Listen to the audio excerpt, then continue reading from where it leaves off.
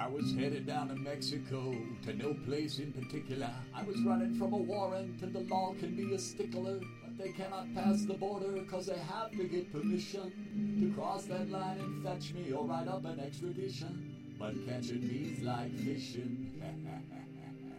I slipped by on a false ID and a passport that was forged. But the guard was bored and on the phone with a girlfriend he adored. My papers were ignored, as well as all the cash I'd stored in my car door unexplored. I settled on Oaxaca, where I quickly sold my car, cause I wasn't going far to some farmer growing cannabis. So I bought some in a jar.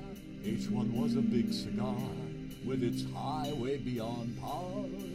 So I smoked some just to catch a buzz, and headed for the local bar. I ordered doubles of tequila and some chasers, ice cold beer. Then I saw a senorita bringing food out from the rear. She was hotter than tamales, filled with jalapeno peppers. Her figure had some measures that a guy like me could treasure. So I ordered up some dinner, looking for a way to win her, cause I swear I saw a glimmer of desire in her eyes. And when she brought me out a plate, I told her I had got in late, and I was looking for a place where I could stay that was first rate.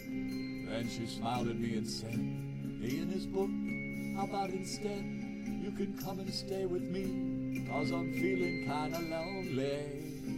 Then she wiggled her sweet hips and blew a hot kiss from her lips. She was the highlight of my trip, and so I left her a huge tip. When we got back to her casa, which in Spanish means her house, she began to do the cha-cha while unbuttoning her blouse. She was setting me on fire, then she tied me to the bed, as she sweet-talked me till sugarplums were dancing in my head. Then I noticed two small wires peeking out beneath her bra, black and red, and I knew then that I'd been busted by the law.